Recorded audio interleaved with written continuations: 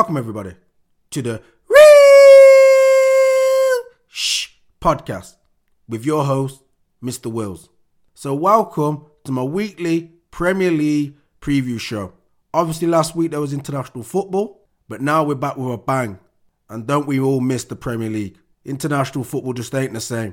So let's get into the first game. The first game is Liverpool versus Everton, a Merseyside derby. Liverpool are 4th with 17 points. Everton are 16th with 7 points. Obviously, points are out the window in these type of games. It's a derby, but the record at Anfield for Everton ain't great. On the positive note, they're coming off a positive result in the last game, where they're slowly playing to their strengths. And their strengths is basically working off the target man up front and playing with a level of intensity. For Liverpool, they've had a tough run of games. They're well in the league. If they won this game, they would go jump top before the other teams play each other. So that would be a great start to the season. They still ain't played Sheffield. They still ain't played Luton. They still ain't played Burnley. So you can see what I'm trying to say. They'll be right in the title race. I expect them to get the job done today. And I expect it to be quite comfortable, to be honest. Because Everton have got a feeling of folding. And the thing is, against Liverpool, like I said, if you don't score a couple of goals against them, they're going to beat you. The firepower, like I always talk about, the firepower. It's just, if one don't get you, the other one will get you. Yes, they're vulnerable at the back, but you have to score several goals to look to get a result against Liverpool. So to me, my prediction is 3-1 Liverpool. And the key man, Mohamed Salah. The next game, Saturday, 3 o'clock. Brentford versus Burnley. Brentford are 15th with 7 points. Burnley are 18th with 4 points. Both teams very much need 3 points in this game. Brentford, they've started the season off quite well. They're tough to break down, but they're lacking a punch. Obviously, without Tony, I thought it might be the case. Visa and Mbeumo started the season quite brightly. But like I said, it's tough to keep that up in the whole season. So right now, they are struggling to put victories on the board. They've drawn quite a lot of games, and I don't think they've won at home. They'll see the game today as a chance to get on the board at home, but also some points to move up the table. Burnley, very humbling defeat against Chelsea in the last game. They're very much up and down, Burnley. They're playing reasonable football. They look a threat going forward, but they're going to concede goals. And like I've said, the way the manager wants them to play is high-risk football. But have they got the players to play high-risk football? Time will tell. I don't believe this can continue for so much longer with Burnley. The high-risk strategy with the lack of defensive nous is going to hurt them. You know, there's teams in the Premier League like Brentford where they're not really going forward attackingly, but they're keeping a good mind of knowing that they haven't got the players to go forward that will score loads of goals. So they're trying to make sure they're tight at the back also. With Burnley, they're going one way. They think that it's like the manager believes they're going to score 2-3 goals a game. And in the Premier League, that's tough even for top teams to do. So it's high-risk strategy, and I don't think it's going to pay off. But that's his strategy, and he's got to believe in it. It's a tough ask to play like that way. Young players, getting to know his new system, getting to know the league. It's hard work. But like I said, this is a game where he'll think we can get out Brentford. They're not really in good form. They're not winning many games. So if this is a game for him to say, yo, this is how we're going to play. They have played a lot of the top teams so far, Burnley. So this is a game where pressure is on for company, really. Because you beat Brentford, you go on the same amount of points as them.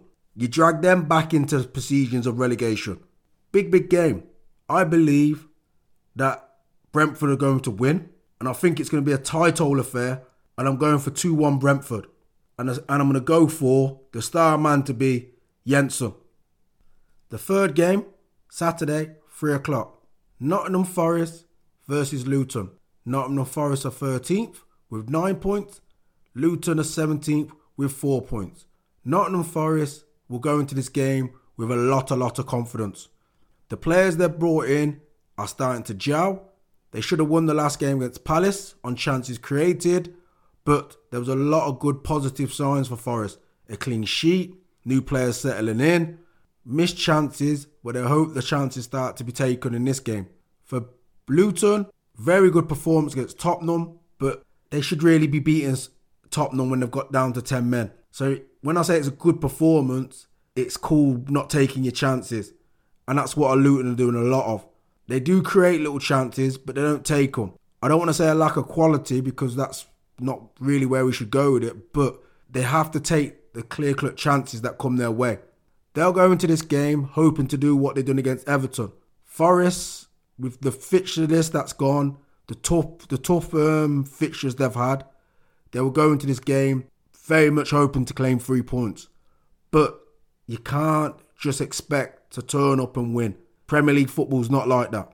Everton found that out against Luton. You turn up expecting to beat these teams. It doesn't always happen like that. But so they're going to have to turn up with the right mindset, the right attitude, and the top players. You know, I had a big thing for Morgan Gibbs-White at the start of the season. Yes, he's played all right in patches, but he ain't really delivering like I expect him to. A player of his quality should be dominating games like this. Make no bones about it. A player like this should be dominating games like this. So it's time he steps up for Forest. Once he starts to step up with Hudson-Odoi, he's gone a bit quiet. You know, the midfield's a lot stronger now. Sangare and a couple of Brazilian players they brought in. They're right. They're gonna be come January. If all these players settle, I believe Forest are going to be a real problem for any team in the league. Very balanced team they've got. For Luton, it's the same old thing. They'll keep going. They'll do what the manager asks them to do. They're in games. Make no bones, they're in games. And they'll hope to compete. And that's all they'll do, is they'll keep competing to the end. Keep competing. Following the manager's instruction. And they do listen very much, Luton. It's fine margins in football. It's taking your chances and keeping the chances out. They'll hope to make that complete performance against Forest. They ain't going to go to Forest thinking they're going to lose. They'll believe they can go there and win. So it's going to be a good game. I believe Forest are going to win. And I think they're going to win 3-1. And the key man, Awoniyi. The next game, Saturday, 3 o'clock. Manchester City versus Brighton. Manchester City are third with 18 points. Brighton are 6th with 16 points. So, as you know, I like to say it, it's a big football match. Big football match. Man City have lost 3 of their last domestic games, all without Rodri. And Brighton, they're coming off a good 2-2 draw against Liverpool. Very intriguing game. Very intriguing how both managers are going to set up. Very intriguing how Man City are going to play with Rodri. Because like I've stated on my show before, I believe he's the best player in the Premier League. I'm not surprised they've been losing without him. Very interesting to see how Brighton set up with him in the team. Because obviously it's obvious now that he's a key component of the Manchester City team. Very intriguing game. Haaland's very quiet. Is that because Rodri and De Bruyne ain't there? Or is that because there's a lack of service? Time will tell. With Brighton, you know what's going to happen. The manager's going to go and attack. And the one thing about defences against Brighton, if you're playing against them, your defence is going to get worked over. If you beat them 5-2, your defence is still going to get worked over. It's the way the manager plays. They know what they're doing. Yes, they'll give you a chance. But you know it's a tough game. A tough game. Very intriguing game. Like I said, I'm very intrigued to see how Brighton set up against City. Will City be slightly unconfident, losing them games? Or will the break do them the world of good? Anyway, I believe with Rodri coming back into proceedings, City will get the victory. And I think it's going to be an entertaining game. And I'm going for 3-2 Manchester City. And the key man, I think Haaland's going to come back to business. The next game, Saturday, 3 o'clock. Newcastle versus Crystal Palace. Newcastle are 8th with 13 points. Palace are 9th with 12 points. So a victory for either team will definitely push them nearer to the top of the league. Big game for both teams. Newcastle on a lovely little run at the minute, playing really well. They're going about business the same way they did last season. Very, very tough team to play against. Very energetic, quick players, strong players. Play to how the manager wants them to play. Very disciplined. Very good team. Team is the word to describe Newcastle. Obviously with Isak up front, he's the little bit of quality on top of that. But very good team. Palace, you know what you're going to get. They're dogged. They keep clean sheets. They're hard to break down. They're looking for a set piece or a counter attack. Nothing's going to change. Nothing's going to change in this game. That's the way they look to go about business in this game.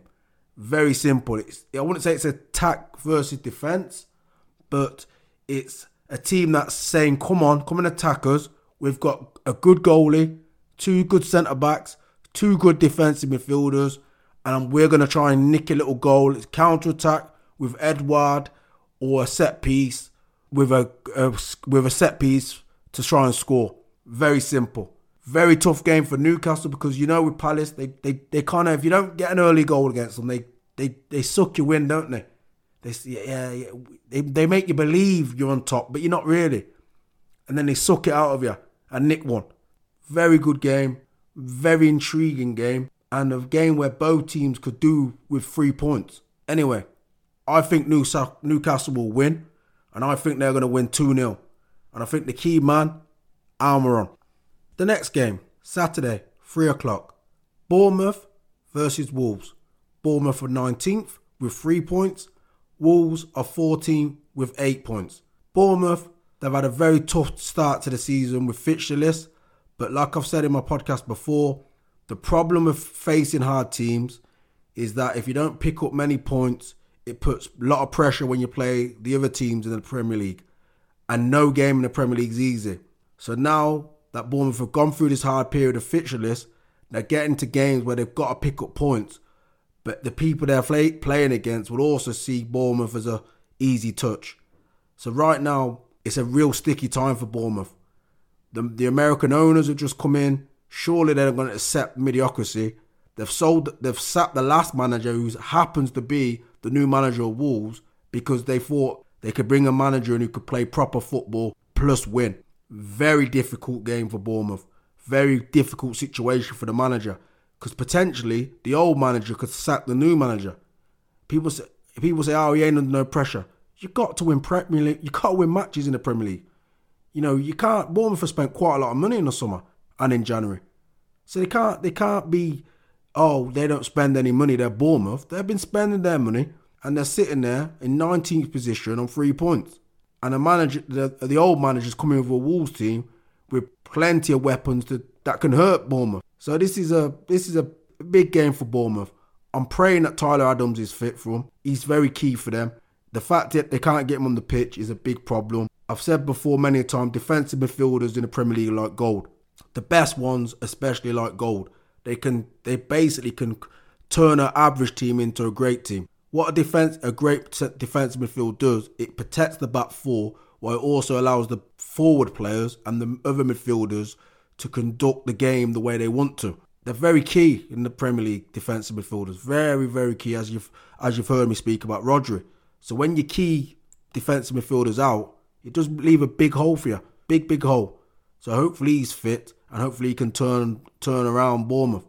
For Wolves, they've been playing well all season. Yeah, they've been playing well all season. They've got some great players. The manager's doing a good job. Obviously, I've talked about Neto. Sensational player. If he didn't have them 2 injuries he's had, God knows where he'll be now. But when you're talking about potentially one of the best wingers in the world, you've got to put him right up there. Potentially. He goes past people like they're not there. It's one of the hardest things to do, dribbling past people, and he does it with absolute ease.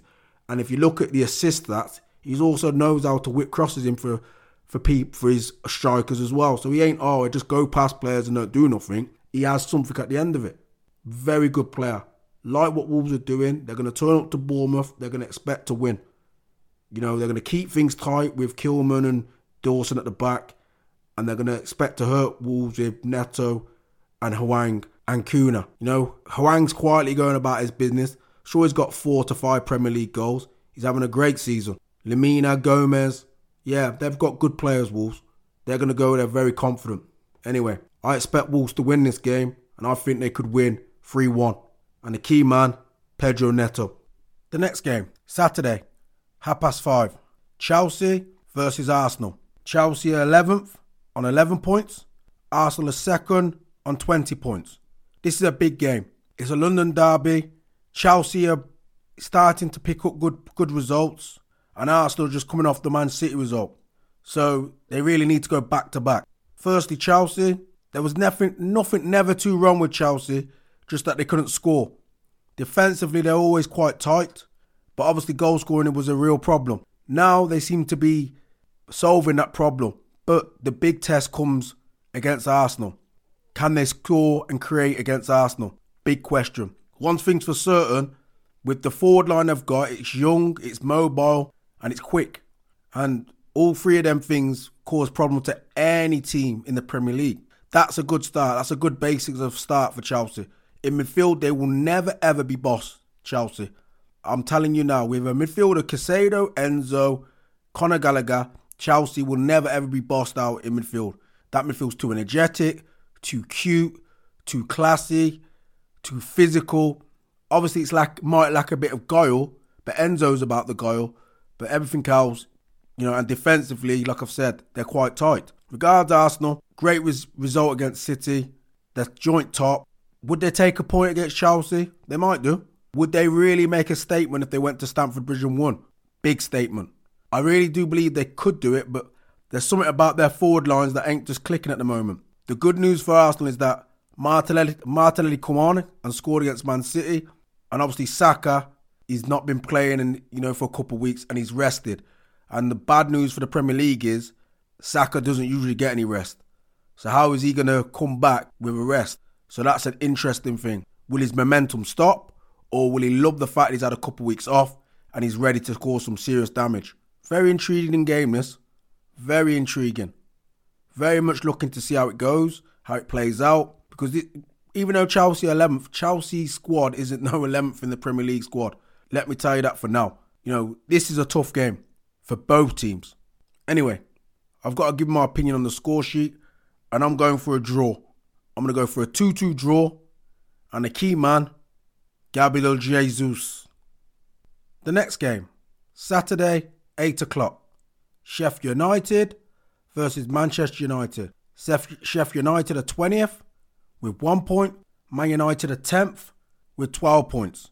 So this is a big game for both teams. For Sheffield United, can they gain some momentum? Because right now, they've got no momentum. They feel like they're just there for everyone to beat. And the worst thing is, I actually think they've started the season off quite well. I think they were doing quite well before the 8-0 beating from Newcastle. But confidence must be very low. Must be very, very low. I wouldn't know how to start with Sheffield United right now if I was the manager. Obviously, you got to be positive. You got to do the right things, keep the basics up. But confidence in football is such a big thing. And if the players believe they're going into games where they're going to lose, that's even worse. And I believe that's where Sheffield United are. I just always believe that Sheffield United, the players at the back they've got, it's just not Premier League level, unfortunately. The midfield, losing Sander Berge and they're big blows. Forward line, they're not so bad, but the defence and the midfield, unfortunately, on the show, we don't like to disrespect any players. I don't believe it's Premier League quality. But obviously, what I will say is that there's such things as upsets. Upsets can happen. It's football. Has the manager got them organised? Has he gained a little bit of confidence in some of the lads? These are the questions from the 2 weeks that hopefully he would be able to answer. Regards Man United haven't played a good game all season. A big stat that I need to get out there is that no Man United striker has scored in 9 Premier League games this season. So whoever's playing up front in the Premier League is not getting any goals. Is that because the strikers are not very good?